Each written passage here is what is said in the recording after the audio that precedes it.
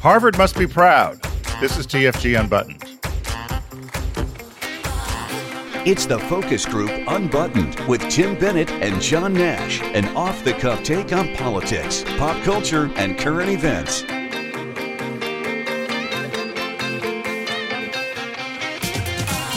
Hello, everybody. Tim Bennett here with my good friend and co-host, John T. Nash. We are TFG Unbuttoned, the Tuesday podcast from your friends at the Focus Group with Tim Bennett and John Nash. Don't get confused with the other focus group that's out there that just started. We are the original focus group, 13 years now. So be sure to find us at all places where media is housed. You can find us at focusgroupradio.com. Thanks to our friends at Critics' Choice Video, who have been with us since the start here at TFG Unbuttoned. Also find all of our podcasts there as well at focusgroupradio.com. Hello, Mr. Nash. Good morning, sir. I just got, before we came on the air, Tim and I were talking about last week I had I guess it was a cold. I don't know what else to call it. And it was such a shock to actually have like a sore throat and run a slight fever. No runny nose or anything. I just freaked out because I haven't been sick in, we talk about this all the time when lockdown happened, right? We haven't, I haven't been sick in a long time. Yeah. So Tim sends me a note. He goes, take aspirin, rest, drink fluids, which I did. And thank you, Tim, for recommending chicken soup. I forgot what a wonderful cure-all that is. So Bob bought some great chicken soup that was homemade at a store around the corner from us, and it tasted delicious. Then I crashed, woke up the next morning. I mean, this might have been a 2-day thing because it started with a headache. Then it went to the sore throat thing. Woke up, headache's gone, sore throat's barely there, and temperature's normal. Right. So yeah, no one knows why chicken soup seems to work. I was supposed to get my booster shot, and they canceled on me twice. The day of. So I was supposed to get it Friday, and all of a sudden I get this cancellation in the morning, early morning, that the shot's been canceled, but I can reschedule. So I go back on. And the time I was supposed to get it done at 10:30 on last Friday morning, the time was available again. So I signed up again, and it confirms it, and then it gets canceled 5 minutes later. So I call this special number, and you would have thought I was calling from the moon. I get some agent on there. She kept asking me where I was calling from. I said, Delaware. Where? I said, Delaware. She kept asking where. I said, Delaware. I said, oh, my God. So I gave her the store number. It was supposed to be at a CVS. So she tells me, which I was unaware this was going on because I know you were looking to get the booster too. She said, well, the computer system is not catching up with the fact that people can just walk in. And if they have the doses, they're getting shots. So she said, so if they run out of vaccine, they'll cancel your appointment. She said the best thing to do is to just walk in and see if they have any available and get the shot. Call the store, ask them if you can go in and get the booster. Because if people have walked in and they'll get rid of the vaccines, the medicine, and so if you did schedule and they ran out of it, they'll cancel your appointment, which I thought was a bit aggravating. This is interesting because here in New York, flu shots apparently, and it's exactly what you said, flu shots and COVID first and second, vaccine first and second doses and boosters, you can apparently just walk into the pharmacy, and if there's no one around or if they have the supply available, you sit down and you have it done, which kind of was amazing to me because when this all happened, when the vaccines first became available, remember how people had text messaging systems and websites set up to find stray appointments, and people were scrambling for it.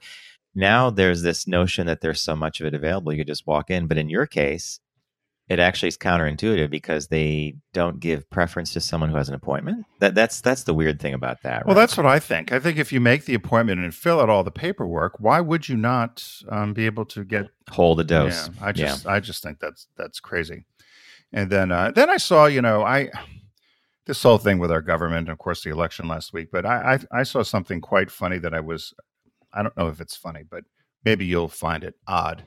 So our friend Joe Manchin in West Virginia, always talking about the poor people of West Virginia who he represents and really is very conservative. Did you see that he was being blocked by some protesters last week? No. So he was in the parking garage trying to get out, and he is blocked by these environmentalist protesters. And they were also upset by the fact that he hasn't, has been a real pain in the ass about voting for the infrastructure bill. He drives a Maserati SUV, which costs twice as much than the average West Virginian makes in annual income. Wait. I had no idea that Maserati even made an SUV. So here, let me play a game with you. The price tag on such a vehicle has to be in Porsche territory, like Cayenne territory. This must be 65, 70. Oh, sweetie, up. It probably, so they start in the 80s, and probably what he's driving, from what it looked like, he's probably over 100. But I'll be nice and say it's 90. The average income in West Virginia is about 46, 47,000 household income. Wow. So he's talking about the poor people of West Virginia, and I don't know what's in the bill. And he's talking about how we rebuilt Europe with, less money. Well, 75 years ago. Of course it was less money. A house cost $5,000. The average worker made $12,000. Yeah, of course. Yeah, it was a lot less money, you moron. And then, so this asshole, excuse my language, is bitching and moaning on TV about the poor West Virginians, and then shows up in a parking garage with a Maserati. SUV. Baseline 90,000 plus. Can you believe it? Yes, I can. And first of all, it's a foreign car. I don't understand these senators. Would you ever, if you were an elected official, as a senator or a representative, be driving a foreign car? Well, I would if the car had plants in America. For example, one of our old partners, VW, built cars down in Chattanooga, Tennessee, right? And Subaru builds them in Honda. There's a number of places, right? Yeah. But I'm not aware that Maserati has a plant anywhere in the U.S. Certainly not West Virginia. Boy, you're wound up. Well, I am wound up because he's, and I don't know why people do not call these hypocrites out. It's like, which gets us into our first story, which is why I mentioned Harvard, because, terminally confused Tom Cotton. I know you have a thing for him too, right? Our senator from Arkansas, right? That terminally confused boy, Tom Cotton. Yeah, which is our first story today here on Unbuttoned. I guess we might as well get right into it. So, so he's a Republican senator from Arkansas, and he last week had attacked the credibility of the leader of the major teachers union, Randi Weingarten, who happens to be a lesbian. And but he was upset with her because he had said that she has no business talking about education or what children's rights are, or what. Actually, his quote was, "She does not even have children of her own. What the hell does she know about raising and teaching kids? She's 63, I think. She's been in education her entire career. Right.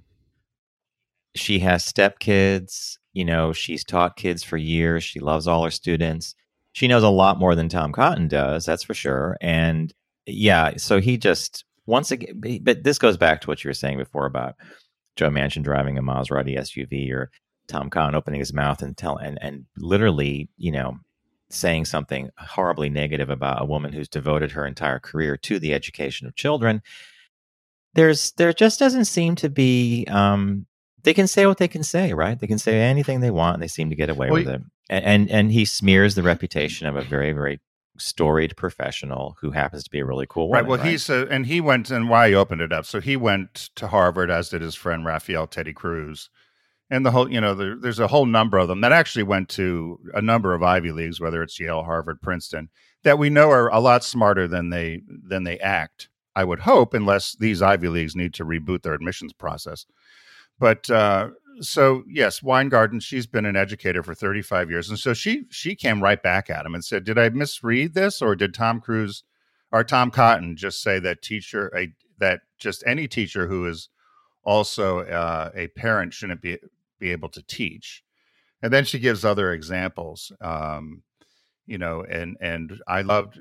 Yeah, she says, I guess Senator Tom Cotton hasn't done his homework and doesn't know I have stepchildren, grandkids, nieces, and nephews. They would certainly be surprised by his comments, as would the many students I taught and loved at Clara Barton High School in Brooklyn. This again, the Republicans found a winning wedge issue, which was a culture issue again with education, and that's how they tipped the balance in Virginia and a few other places.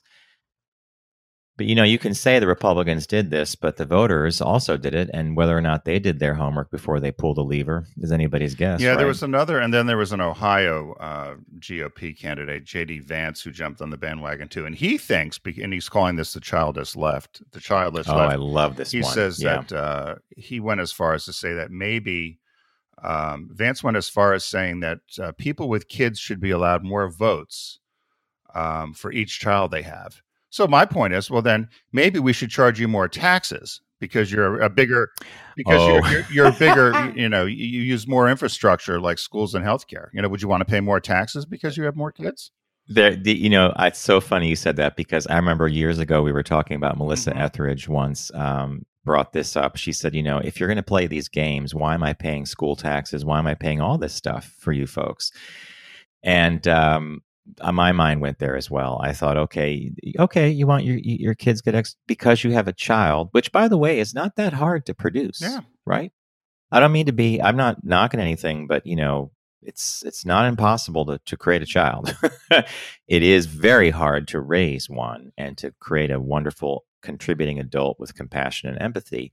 And that's the role of parents and schools and, of course, our towns and communities. But yeah, I just looked at that, and J.D. Vance, remember he was the darling of the book circuit when he came out with Hillbilly Elegy, which sort of tried to explain the ascendancy of the previous president and the election, and then he turned around and did all this, and it's just hypocrisy. Well, there were three quick, there were just three quick comments, which I think highlight what you said there in the comment section. One was someone said, "Let's take this to its logical extension then for the Cotton philosophy." And so one of these commenters said, so then no senator or representative should be allowed to vote on defense items or make binding decisions on military action unless he or she has been in active duty. No person who has ever experienced pregnancy should be allowed to vote on laws affecting pregnancy. Oh, that's interesting. And then people without kids should be exempt from school taxes. And then my favorite one was, no person that's been to the bar Nelly's and just recently got married to a beast should be making these statements.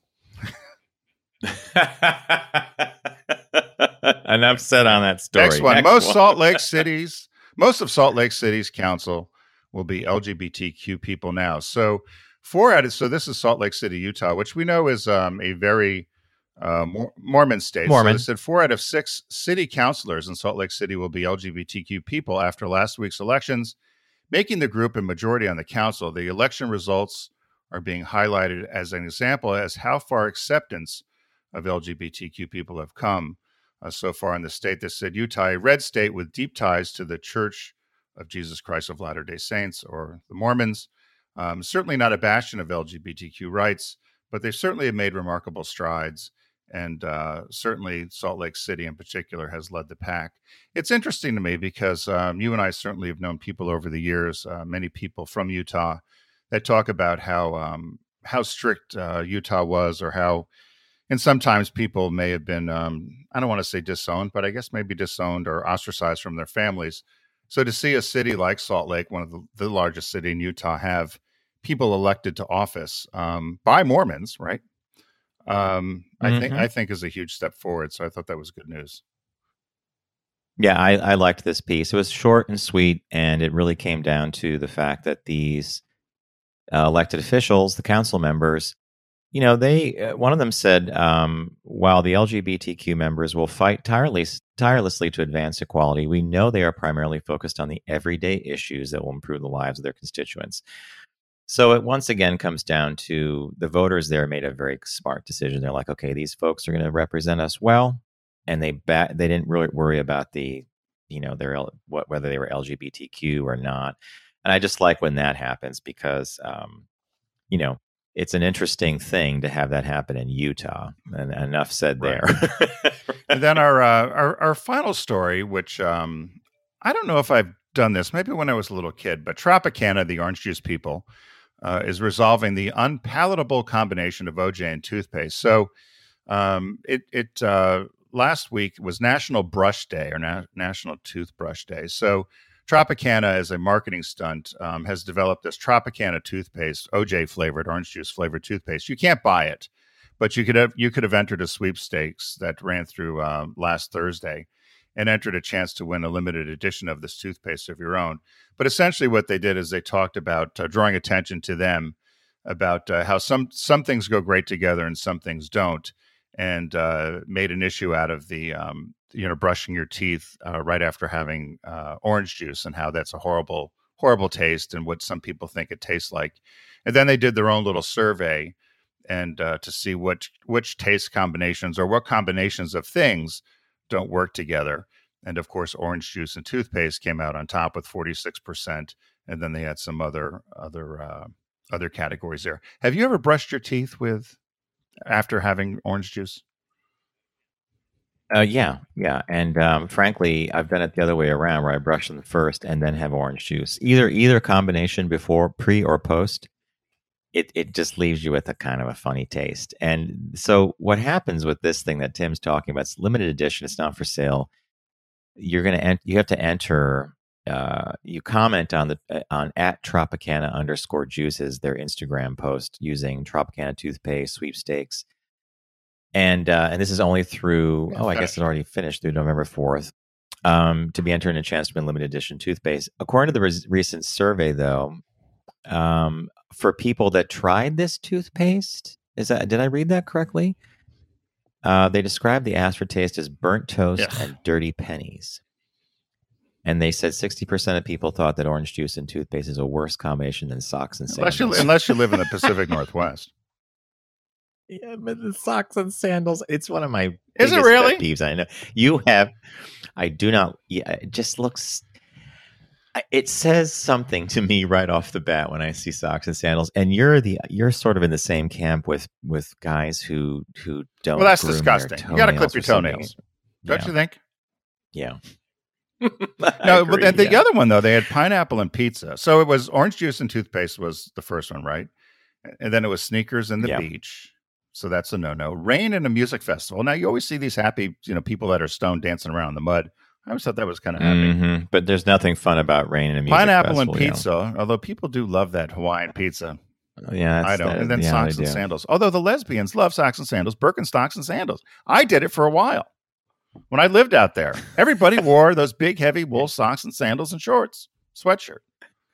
And you were comfortable, and you didn't care because everybody else was doing it too. You never did it.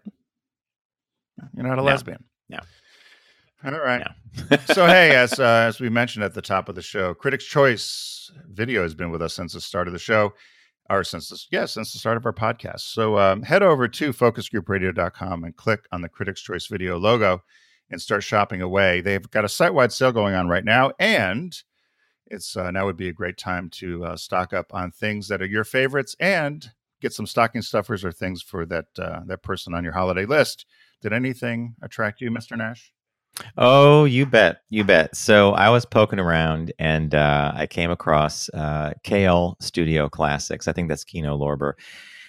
They released The Producers, which was Mel Brooks' wildly successful directorial debut, which went on to become a Broadway show with Nathan Lane and why am I spacing on him? Ferris Bueller, your favorite guy. Matthew Broderick. And then that became a movie. So it was a movie that became a play that became a movie. But the original, Mel Brooks' original version of his first movie, The Producers from 1967, Zero Mostel, Gene Wilder, Dick Shawn. It comes up on Turner Classic Movies now and then. I haven't seen it on broadcast a lot. And if it came onto TCM, it's that's uncut the whole bit. I can't stop laughing when I watch the movie. It is so insane, and it's such great performances. And of course, people who know The Producers know it's all about that. These guys creating this, they try to create the worst play they can because they sold everybody, all the backers each own 110% or 100% or something accounting wise crazy. And of course, they decide to put on a play called Springtime for Hitler. So we saw it a few weeks ago, and I wrote it down. I thought this is something that people need to buy. It's $12.71. It's a DVD at $12.71 at Critics' Choice Video. Could that movie there was a be scene made in the movie. No, it's like Blazing Saddles. A lot of Mel Brooks' films, especially the early ones, you have to really wonder if they would ever let that be made. There's a scene in the movie where they're launching the show. It's premiere night for Springtime for Hitler, and they're sure it's going to be a bomb because there's these audience. There's the camera looks at the audience now and then, and people get like their mouths are open, they're in shock because there's this whole musical number about the Nazis going on. Well, then people decide it's a comedy. And so Zero Mostel and Gene Wilder are in a bar across the street from the theater where it's premiering. And all these people start coming in. And there's some hilarious lines. Like one of them was a line I just had lodged in my head. I'd never heard it before. And a woman is having a cocktail and she says, Hitler's going to be popular for years. But, if you think back to Germany, I mean, he was popular for years, right? So anyway, my recommendation is to check out The Producers on DVD from 1967. It's Mel Brooks's wildly successful directorial debut. It's available at Critics' Choice Video, America's classic movie and TV authority since 1987. We want to thank them for being with us here on the show. And as a last little thing, Tim and I are giving away Focus Group Radio socks. So if you make a purchase from Critics' Choice Video and you receive it in the mail, just take a quick picture with your phone of the DVD or the Blu-ray and maybe the packing slip that came with it, and send that picture to letters@focusgroupradio.com. That's letters@focusgroupradio.com. And we will send you a pair of the famous Focus Group Radio socks. I think purple is the color we now have in stock, correct? So there you go. What could be better than a great way of starting your holiday shopping than getting something from Critics' Choice and then getting something else from the Focus Group, which would be some of our socks. Thanks for joining us. Thanks to Critics' Choice, and we'll see you in the new week. It's the Focus Group Unbuttoned with Tim Bennett and John Nash. Available every Tuesday. Learn more about Tim and John, Unbuttoned, and all of the Focus Group platforms at focusgroupradio.com.